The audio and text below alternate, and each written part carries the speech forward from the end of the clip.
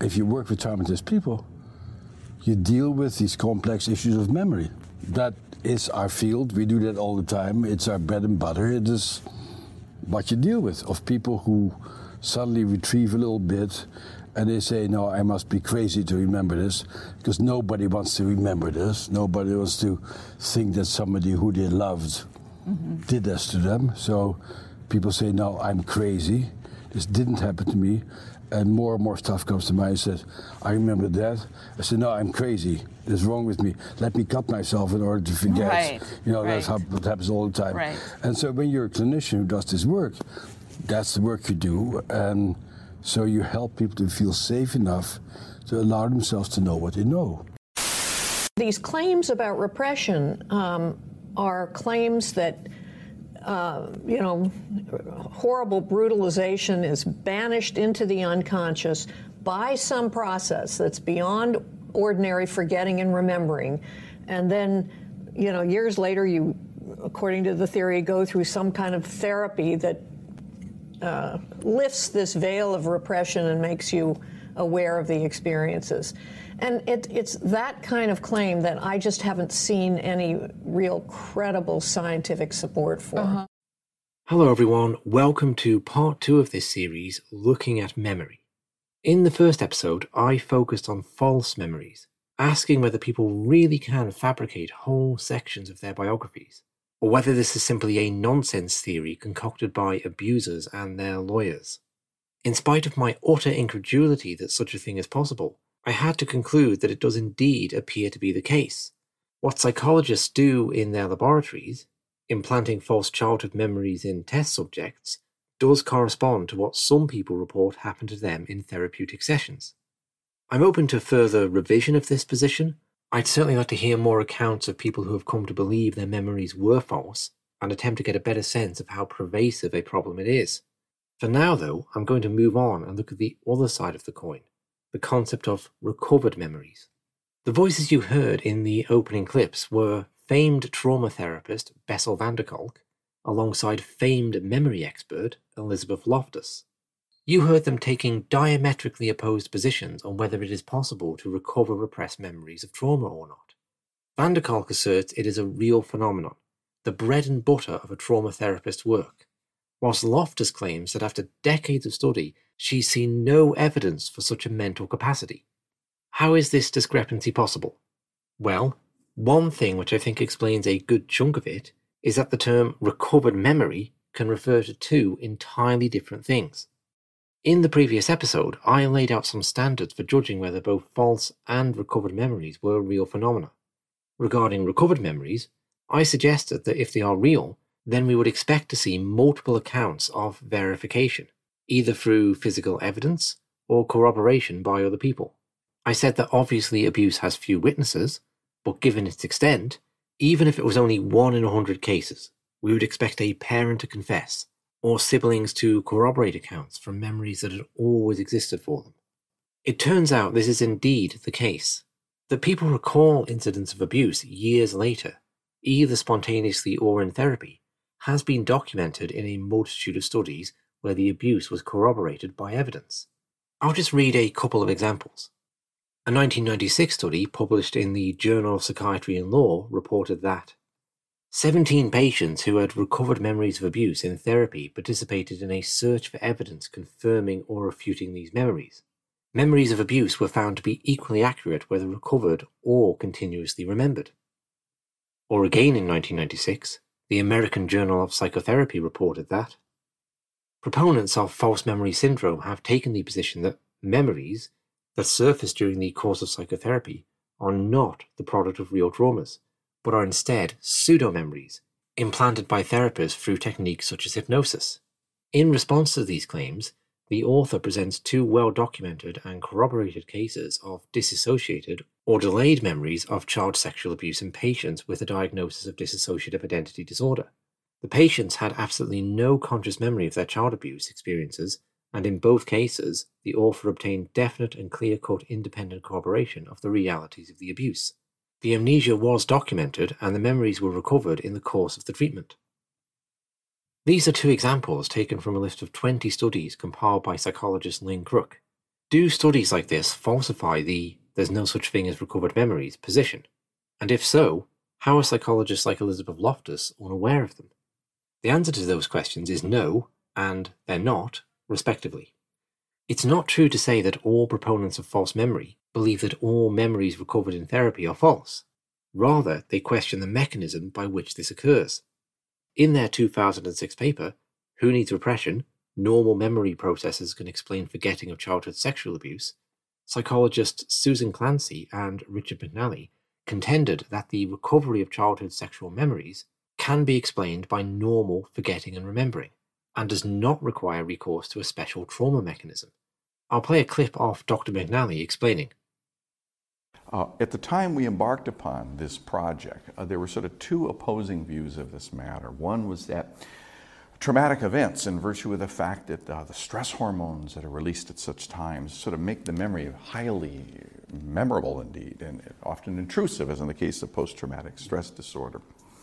And so if someone claimed to have completely forgotten something that was presumably a trauma, they must be mistaken. That must be a false memory. Then they had other individuals who believe that the mind protects itself by banishing memories of trauma because they are so traumatic, sealing them away in such a way that they can only be unearthed with certain therapeutic techniques when the person was ready to do it, the so-called repressed memory of trauma. There seemed to be a third interpretation of recovered memories, one that has nothing to do with repression, nor actually to do with trauma in the narrow sense of the word.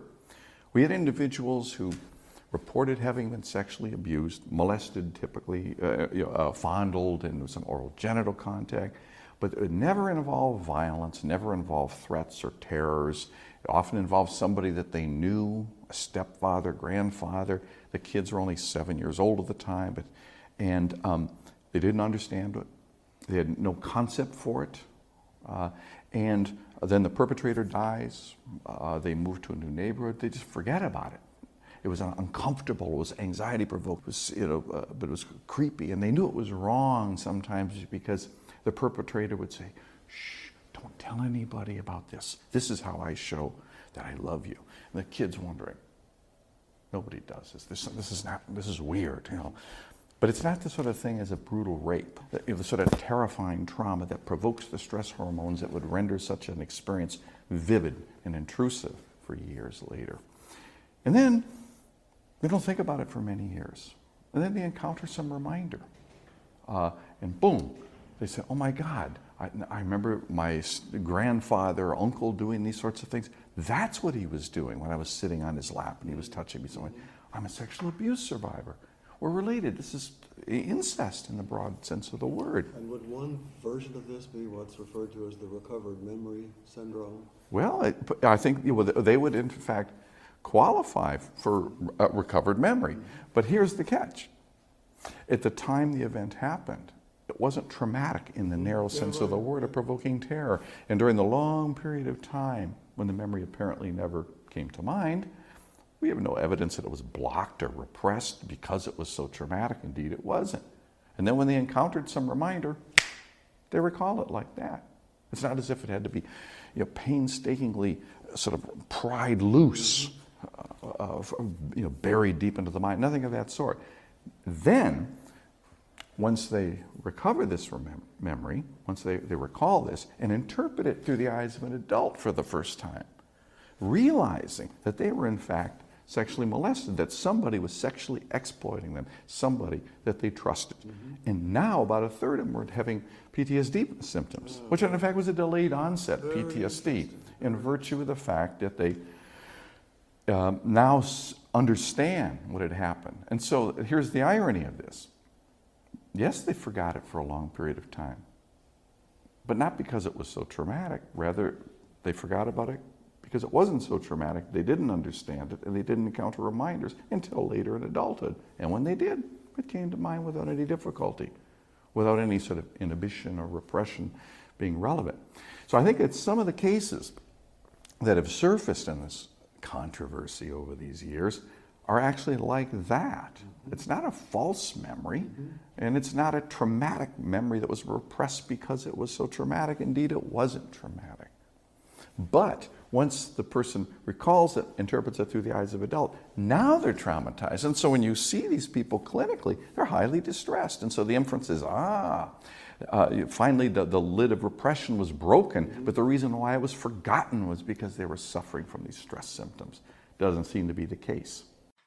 So there we have a way to account for the phenomenon of recovered memories without recourse to a mechanism of traumatically induced repression. Good old-fashioned forgetting is sufficient. It's worth noting, of course, that genuine abusers may well attempt to erroneously employ a false memory defense in court for recovered memories that clearly don't fit the bill. This is probably what we've seen in the high-profile cases of recent years. Informative as Susan Clancy and Richard McNally's work is, it of course doesn't demonstrate that traumatic repression does not also happen. So is there evidence for it? In his book Memory Warp, journalist Mark Pendergrass writes of going in search for documented cases of massive repression, in which years of abuse had been forgotten. He writes of contacting over 50 professional psychological associations, yet finding no corroborating cases of that nature. Every confirmed case he did find was consistent with the kind of normal forgetting Clancy and McNally describe. There remain some outstanding cases of memory recovery which are clearly too extreme to be accounted for by normal forgetting. Political science professor Ross Cheat has composed an archive of over 110 recovered memory cases. I read through it, searching for the most egregious ones. I counted 13 corroborated counts of repressed memories of rape, which would be far too extreme to be forgotten. The problem is the nature of this corroboration. It consists of things like witness statements made in court cases potentially decades ago. Given the ambiguities inherent in this area, it's impossible to know what really went on. In investigating similar cases, Mark Pendergrass insists he never found one where the corroboration held up to scrutiny. Whilst I'm not in a position to entirely dismiss this phenomena, it does seem to me that Richard McNally is correct when he says there is no convincing evidence for the claim that victims repress and recover memories of traumatic events. Thank you for listening. I think that covers memory sufficiently to be able to return to the series looking at the writing of David Icke and the wider evolution of conspiracy culture. I'll also continue this series. I'd like to examine the concept of impossible memories, memories of being in the womb, of past lives, or alien abductions. Are these false? Or do they force us to reconsider what memory, and ultimately consciousness, really is? I'll link to the various books and studies I've referenced in the info box, as well as details on how to support this show and join the forum.